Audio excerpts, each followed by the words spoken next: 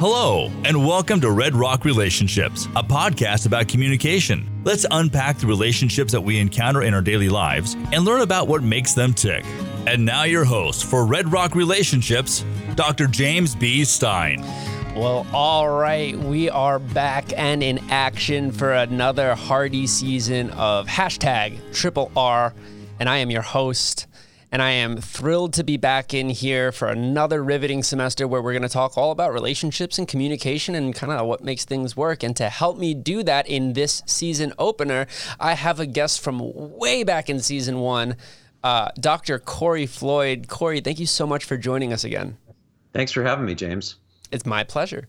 So for those of you who may not have watched that first season or just kind of, it's been a while. So just as a brief reminder, Dr. Floyd's area of expertise is in things like affection. He's the author of Affection Exchange Theory. And last time we spoke a lot of time talking about how affection works, what it looks like, what it can look like, and, how it's changing, especially in the era of anti-toxic masculinity and in the era of the pandemic. So if you want to start maybe by going back in time and watching that episode, it might help inform this one because we're going to get a little bit more specific this time. So with that said, Corey, are you ready to go? I am ready. All right. So like I just said, last time we spent a lot of time talking about AET, the tenets of the theory, kind of how it works, and the importance of affection in general. But this time, I want to talk specifically about one form of affectionate communication. I want to talk about touch. So I think that the first thing that we ought to do is define touch. And obviously we understand what it means to touch another person, but what we might not be as familiar with are the various forms of touch or the instrumentation of touch in human interaction. So what are some of these types of touch, and are some of them better at conveying feelings of affection than others? Sure. Well, touch is one of those things that we do that has a variety of forms and a variety of functions. So very often we touch people when we're providing some kind of care to them. This would be like, say, helping a child get dressed, or we provide touch when we're trying to exercise control over other people, like when we're leading somebody in a particular direction. Touch can certainly be aggressive. That would be the kind of touch that's meant to cause harm or pain. A lot of our touch is ritualistic, so it doesn't have any particular social meaning. This would be just like shaking somebody's hand or touching in the form of just a social ritual like that. But a lot of touch, of course, is affectionate, and that is the type of touch that's meant to show care, meant to show how much we love and care about somebody. And the kind of touch that is best for that purpose, that's best for showing affection, it really depends on the preferences of the people involved. But in general, it's usually touch that is intimate, that is in somebody else's personal space, the kind of touch that we don't tend to share with just anybody in our lives. Yeah. And I think also, and this is something I talk about with my students, a lot of it revolves around the recipient of touch. And I'm talking, of course, about things like consent and, the social norms that guide that sort of touch. And so one person's act of this is meant to be affectionate touch might not necessarily be perceived in that way by the person receiving that touch. Can you maybe just talk a moment about that sort of opportunity for miscommunication? Well, sure. Touch is it can be a very intimate act. And so when we misconstrue what somebody else is desiring or what somebody else might be comfortable with at that time, that can be really problematic. And particularly these days, as people are emerging from the pandemic, we see a lot of this kind of negotiation of touch going on. So as people approach each other, they may ask, are we shaking hands? Are we hugging? What's the protocol for us right now? And I think in general, it's a good thing to check in with somebody else if we don't know them well enough to know what they're going to be comfortable doing with us when we interact. That's such a good point. You reminded me during, I'm teaching nonverbal comm this semester, and we were talking about culture and some of the varying interactions that occur in cross-cultural interactions. And one of my international students raised her hand and talked about how a lot of people in European countries don't know how to greet people anymore, because traditionally they will feign a kiss on the cheek or actually kiss each other on the cheek or lips, and that sort of thing, especially if you're wearing a mask, is no longer viable. So it's interesting that you brought that up, because that struggle seems so specific and unique.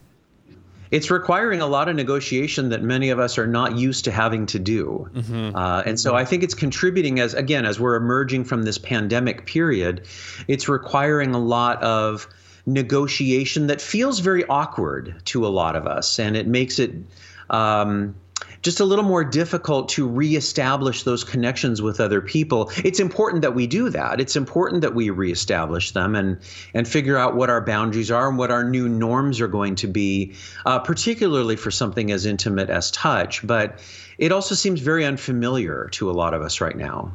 Yeah, absolutely. And that's important, of course, because as we know, there's, a bounty of research that illustrates just how important receiving and giving touch is for human development across a variety of life stages. So that kind of leads into the next thing that I wanted to talk about, which is, can you share with us maybe some of the ways or some of the specific things that humans do when they touch each other? Like what purpose can touch serve across human interaction? Well, it serves a lot of the purposes that I mentioned before. It can be used to provide care. It can be used to control other people, to show affection, to show aggression. But in those kinds of acts of touch, what we're often not cognizant of is what that touch is doing for the other person. And so to sort of get to your question about the benefits or the things that touch does for us, we see those kinds of benefits most clearly with children, because we know from years and years of research that frequent touch, cuddling, holding children when they're young in particular is really essential for their development, both physically and cognitively. So children who receive that kind of touch, who are held, who are cuddled, by their caregivers, by adults in their lives, they will develop faster. They will develop on a more normal trajectory.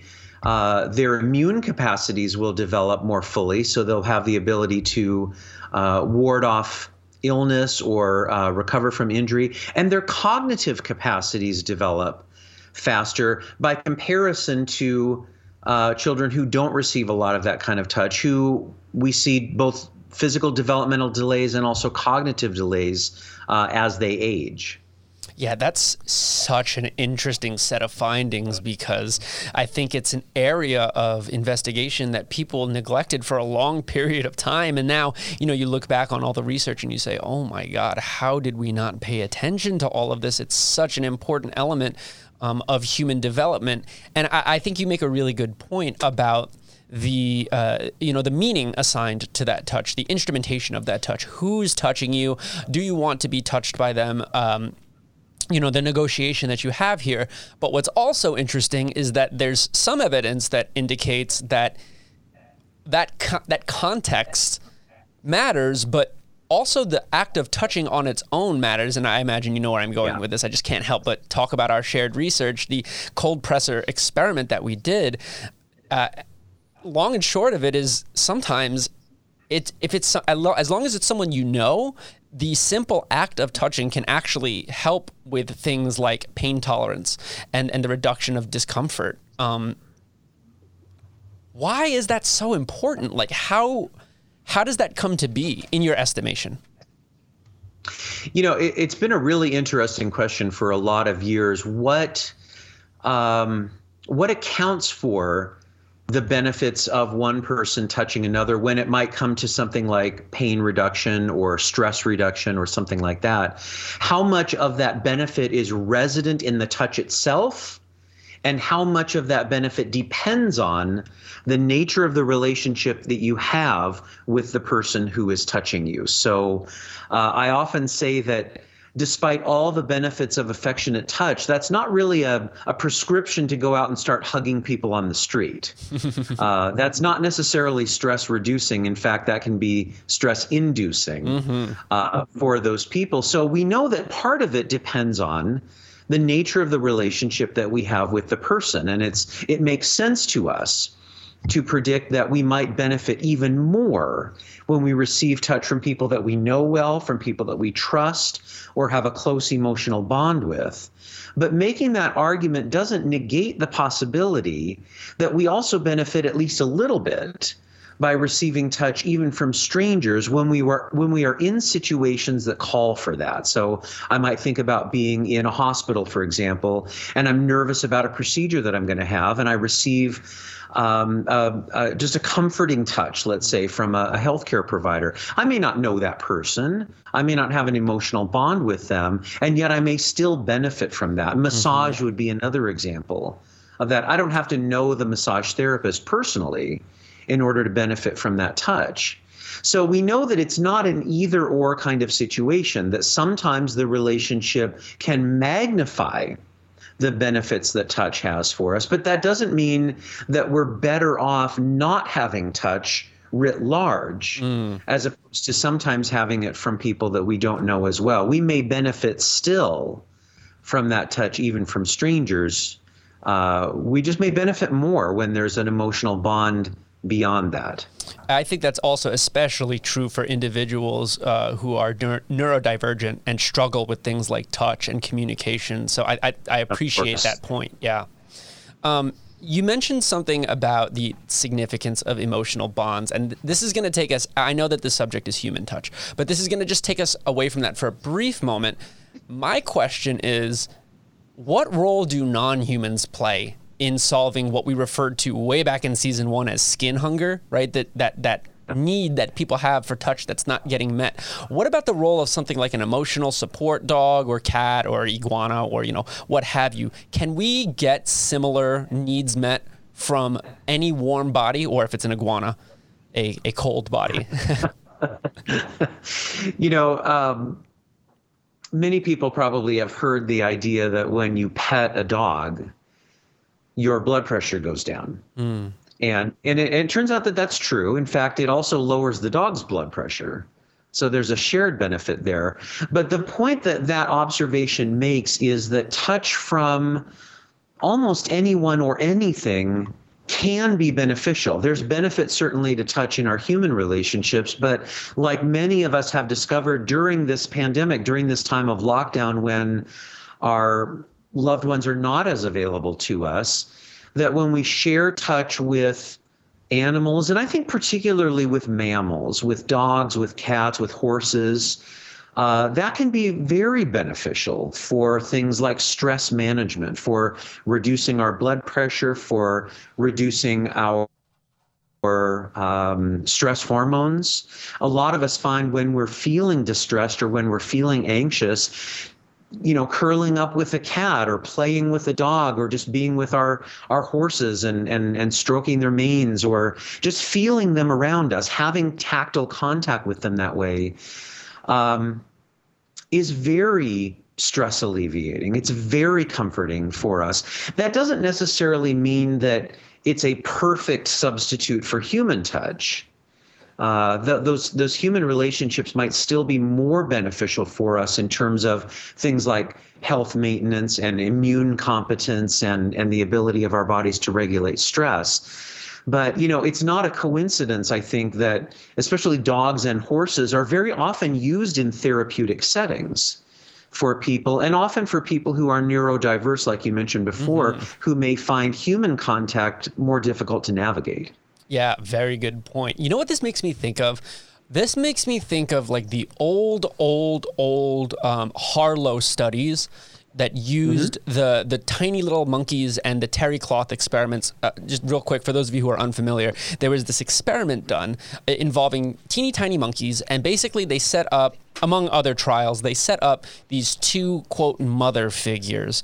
And one of them was a pseudo monkey wrapped in terry cloth, and the other one was like made out of steel wire, but the one with steel wire had milk. So the monkey could get nourishment from the steel wire, and yet the monkeys chose every time to cling to the terry cloth monkey, and only when they were so hungry that they couldn't take it anymore would they deviate and get food from the other monkey and then immediately return back to the terry cloth monkey. And, we are more evolved than certain species of monkeys, but I think it speaks to the interspecies connection there and how a variety of different species require and lust for touch in very big and noticeable ways. Yeah, Harlow was really the pioneer who taught us about the importance of touch and attachment. And things that, ideas that today we sort of take for granted. Well, of course we need touch. Of course we need human bonding, and we need to belong, and we need to have attachment figures in our lives. But we haven't had that knowledge with us forever.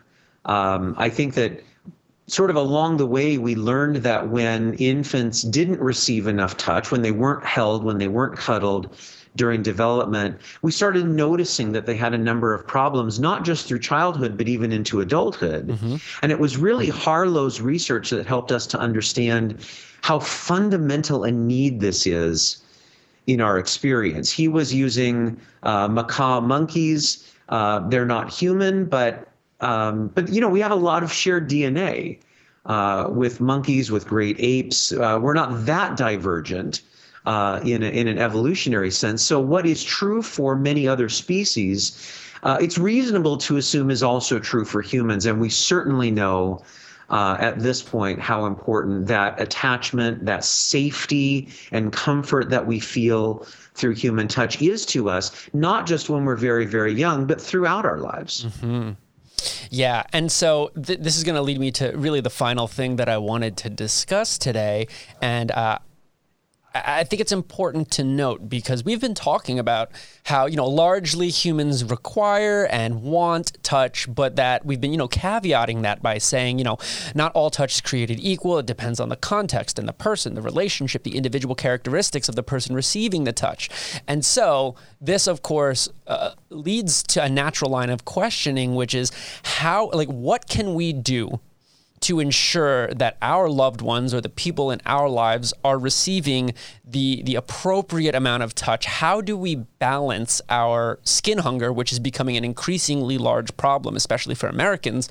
How do we balance that skin hunger with the desire to respect the boundaries and the space of other people who might not want touch all the time or might not want touch in that moment? It's such an important question. And I think the first step is really knowing what our needs are and knowing what the needs are of our loved ones. I often talk about touch, even though it's a human need. Not everybody needs the same amount of touch to feel safe, to feel fulfilled, in the same way that not everybody needs the same amount of sleep or the same amount of food, but nobody needs none. Mm-hmm. So we all have a need for touch, but this is something that people, both individually and as groups, as societies, as cultures, that we vary one from another on. So that each of us has a certain amount of touch and a certain amount of affection that's optimal for us. And so I think a very important first step is investigating that, is recognizing that my loved ones may not have the same level of need that I do. Their needs may be higher, their needs may be lower. But knowing that, investigating that is really key, because, we want to respect that. It's really important that when people are around us, that we're not forcing our affection on them, as much as that may feel natural to us to do, as much as it may feel that I really need this affection from you, so I'm going to sort of enforce my own need, enforce my own level.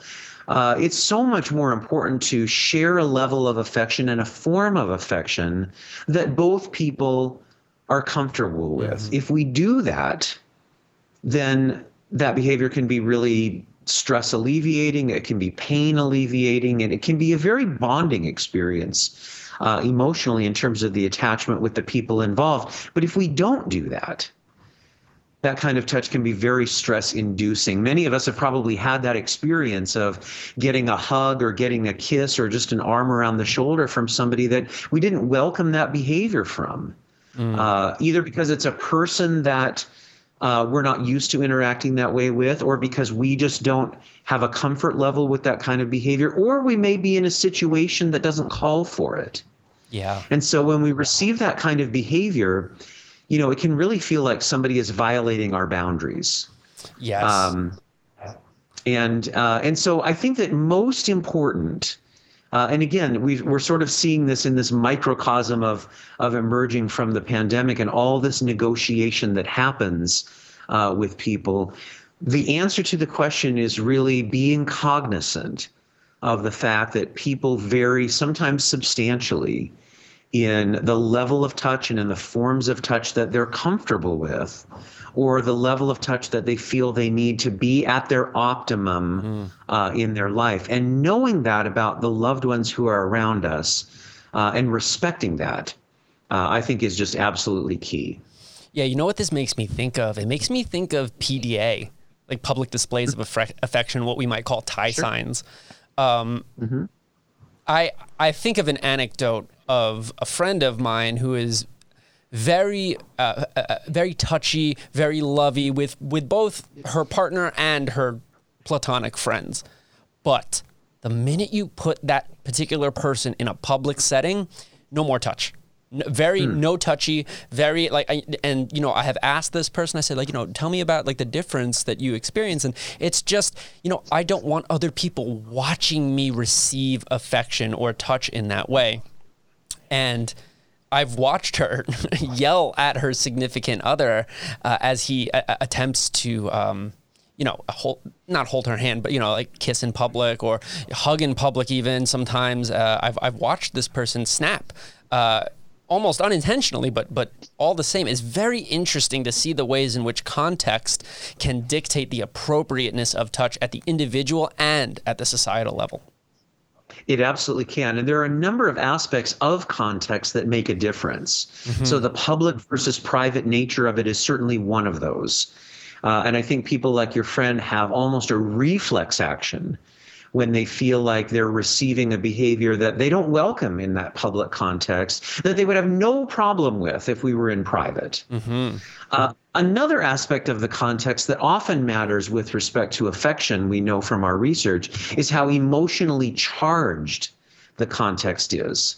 So when I very first started studying affection, one of the things that I just picked up on anecdotally is that when people were in emotionally charged situations where emotions were running high, so this would include things like a wedding or a graduation or a funeral, I noticed that there was much more latitude in the ways that people interacted, especially with affection. So you might hug someone at a funeral or at a graduation who you wouldn't normally hug in most situations, but it's the emotional intensity of that context that really expands our vocabulary, if you will, for the way that we interact with other people. We're a lot more lenient when it comes to the boundaries that we might normally expect from others in a situation like that. And certainly the level of formality in the situation can make a difference. So what's acceptable or normative at a party may not be acceptable or normative when you're at church or when you have to go to court or something like that. So we, I think, as human beings, as social beings, are attuned to really multiple aspects, multiple flavors, if you will, of the environments that we find ourselves in. And just like with your friend, that can make a huge difference in the repertoire of behaviors that we're comfortable with or that we expect from other people around us. Yeah, man, yeah.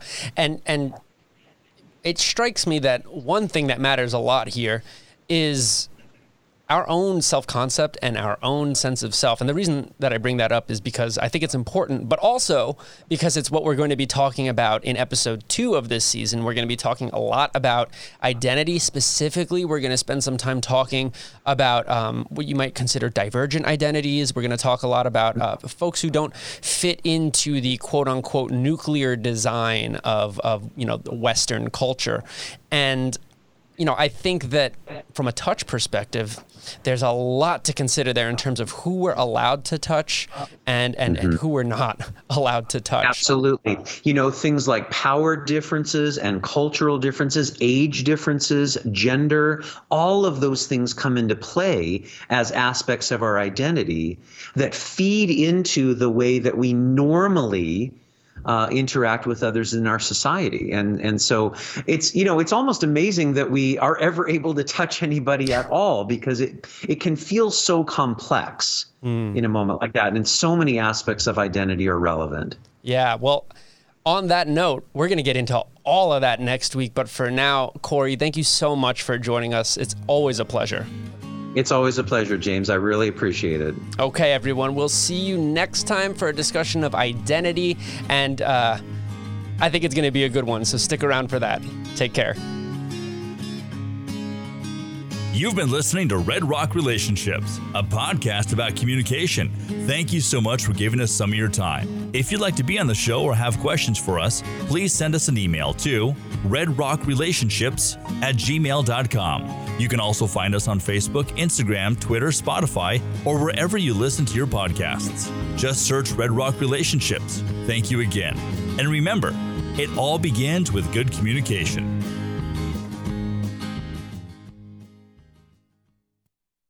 This has been a production from A Podcast Studio.